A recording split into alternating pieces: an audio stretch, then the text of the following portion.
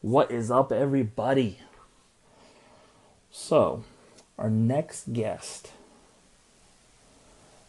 does a little bit of sneaking and peeking on the weekends, like finding diamonds in the roughs, and being able to show people how to get more bang for their buck out of things that they're already paying for. Stay tuned for the Weekend Watcher.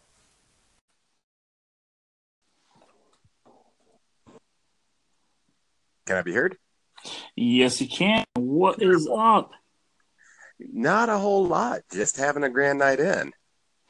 Hey, sounds good. Welcome to Anchorthon 2017. Well, thanks for having me. It's going to be a good old time. It's been a fun, long day. Yeah, how many interviews are you in right now? Like 4 or 5, I'm guessing? No, I'm about almost 30. I've been going for 15 hours. Oh, wow. Yeah, so it's been a fun-filled, packed day.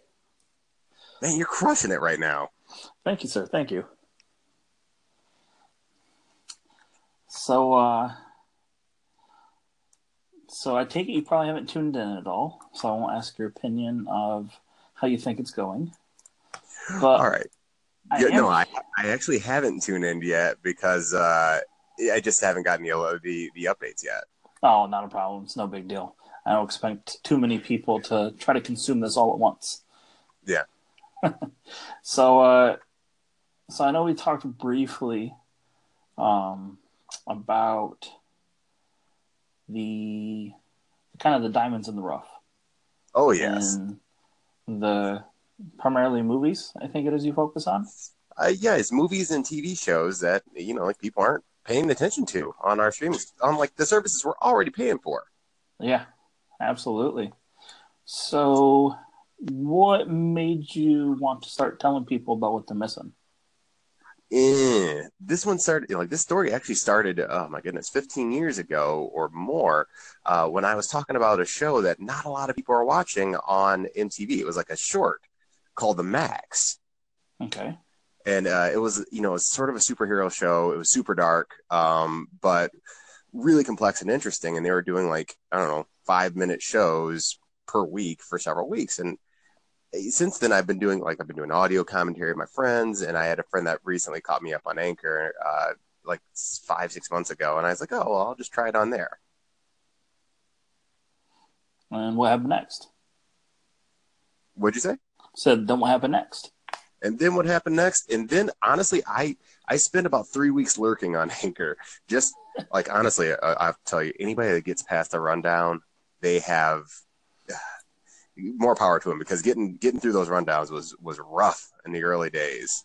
Yeah, I find it hilarious because I don't watch the news at Yeah, all. It's kind of forbidden in my house. So the rundown was a new, fresh way for me to consume just a little bit about what's going on in the world. So I yeah. don't share the hatred for the news rundown like everybody else. Like that was probably the only thing I listened to my first 3 weeks on Anchor and was excited about every morning. Like I was showing everybody at work, be like, "Oh, check out this new way to consume news. It's not all complete spam and just hatred for the country we live in. Like this is Yeah. actually relevant to what's happening." And then I get on here and everyone's like, "Oh yeah, screw the rundown." I'm like, "Oh, Well, it's not that the rundown is bad. It's really that everybody else is so much better to me. absolutely. I don't think it should be part of the rankings at least." Like I actually never pay attention to the rankings. That's the worst part. Hey, that's perfectly okay. I'm actually attempting to stay away from it. People keep on sending me updates all day about what's happening since I started the Anchorthon. Oh, So my it's favorite. it's My been in my favorite is the face. recent. If you get a chance, check out the recents, because it's the Wild West. It's the best ever. Oh yeah, no, that's why my best friends here on Anchor, Jeremiah Craig, Coaster Talk, uh, the Big Show. I was first calling to a lot of those stations on the first day they posted. That's awesome. So nope, I agree. That's where all the diamonds in the rough are. Exactly. And that's really how I spend, like, I structure my content. So like on the weekend, I'm checking out these like weird titles, things like D Train on Netflix, or Nico and the Sort of Light on Amazon Prime. I do that on the weekend. During the week, I say I write my love letter to the people of Anchor. Mm. And that's when I just dive deep in. It's mostly in that recents tab. Like I found a really weird diamond in the rough recently called Strippers with Anxiety. Mm. Okay. Tell me First, more. the title, oh my god, the title is Clickbait. enthralling. Because and like I was thinking, okay, this sounds like just yeah, straight up bait. I'll take the bait, whatever. It only cost me 5 minutes, but it turns out they're for real legit strippers in like Vancouver with anxiety issues. That's great. I know, it's so smart. Yeah, and that's the thing. Like, it's real. Like, people, I think, forget that everybody has a story, Yeah, definitely. and it's relatable to some people and it's not to others. So it really doesn't matter where you're coming from, is as long as you're willing to share enough so somebody can feel like they belong in what you're going through. Exactly. Actually, one of my favorite early stations, because I started in I think July, and then I started posting in August. But it was this. It's a dormant channel now or station called Long Voicemails, and that was the first one where I said I give it the tagline. There's a person in there, Mm-hmm. and that's the thing that's super interesting. It's like when you're like, holy crap, there's a person in there, and I can connect to them. Absolutely. Now, what are some of the diamonds in the rough that you found most recently?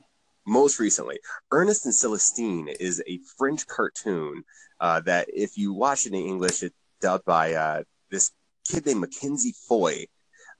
She was in Interstellar, and also, goodness, Forrest Whitaker is in it. Like Okay. you have some heavy hitters outside of this kid Mackenzie Foy, who crushes it in that movie, by the way. What are some of your absolutely stay away froms? Oh Lord, have mercy. Um, I know there's I some would say there. the one that crushed my soul just a little bit was called D Train, and that's on Netflix. Okay. And like I like the off color Jack Black, the non overtly comedic movies he does, like Bernie or Okay. Be Kind Rewind. Those are amazing movies. Be Kind Rewind is also by Michel Gondry. I don't know if you ever watched. You ever watched the Everlong video from Foo Fighters? I have not. Oh, okay. Have you ever watched Eternal Sunshine of the Spotless Mind? Yes.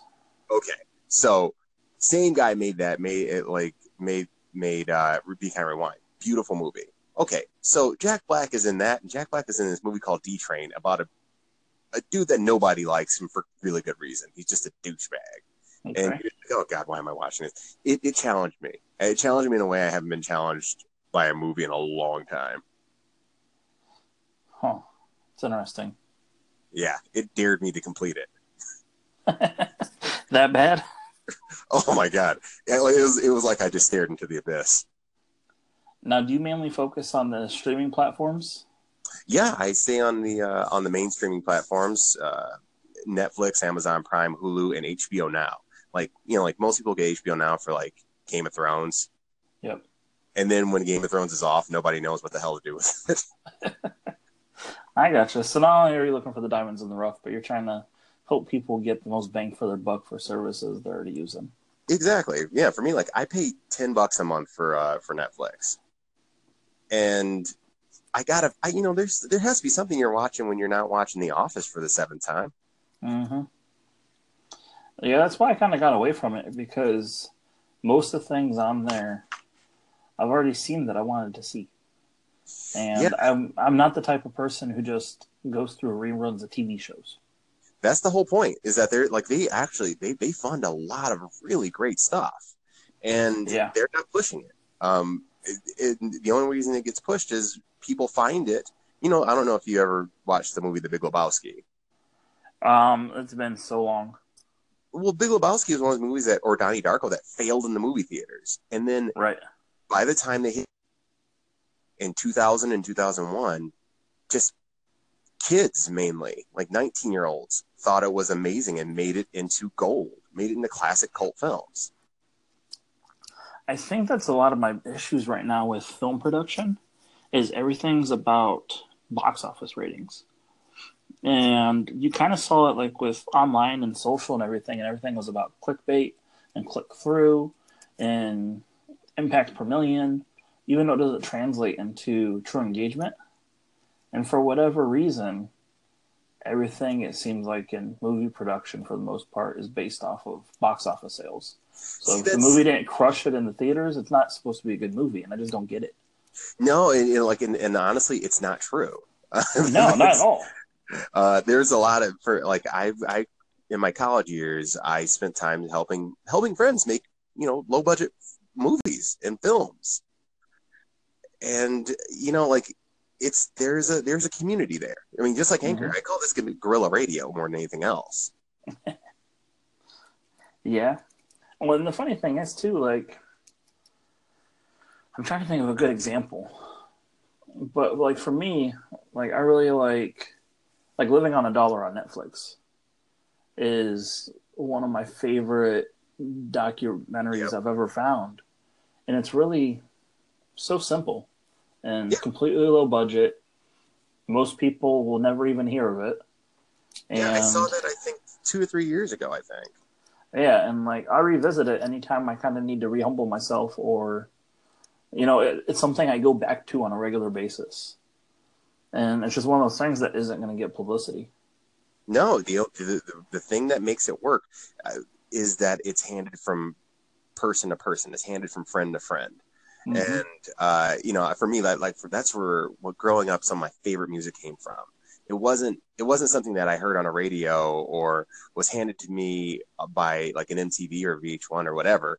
It was a friend that came in the room and said, "Hey, man, you got it. You got to listen to this. Don't live your life until you finish this album." Well, and that's the dumb thing about music, even with the radio reference. Like, how many songs are on the album that nobody ever hears because they never buy the album? They just listen to the single song. And, like, most of the time, the seventh song on the album is the one that's actually the most popular 15 years down the road.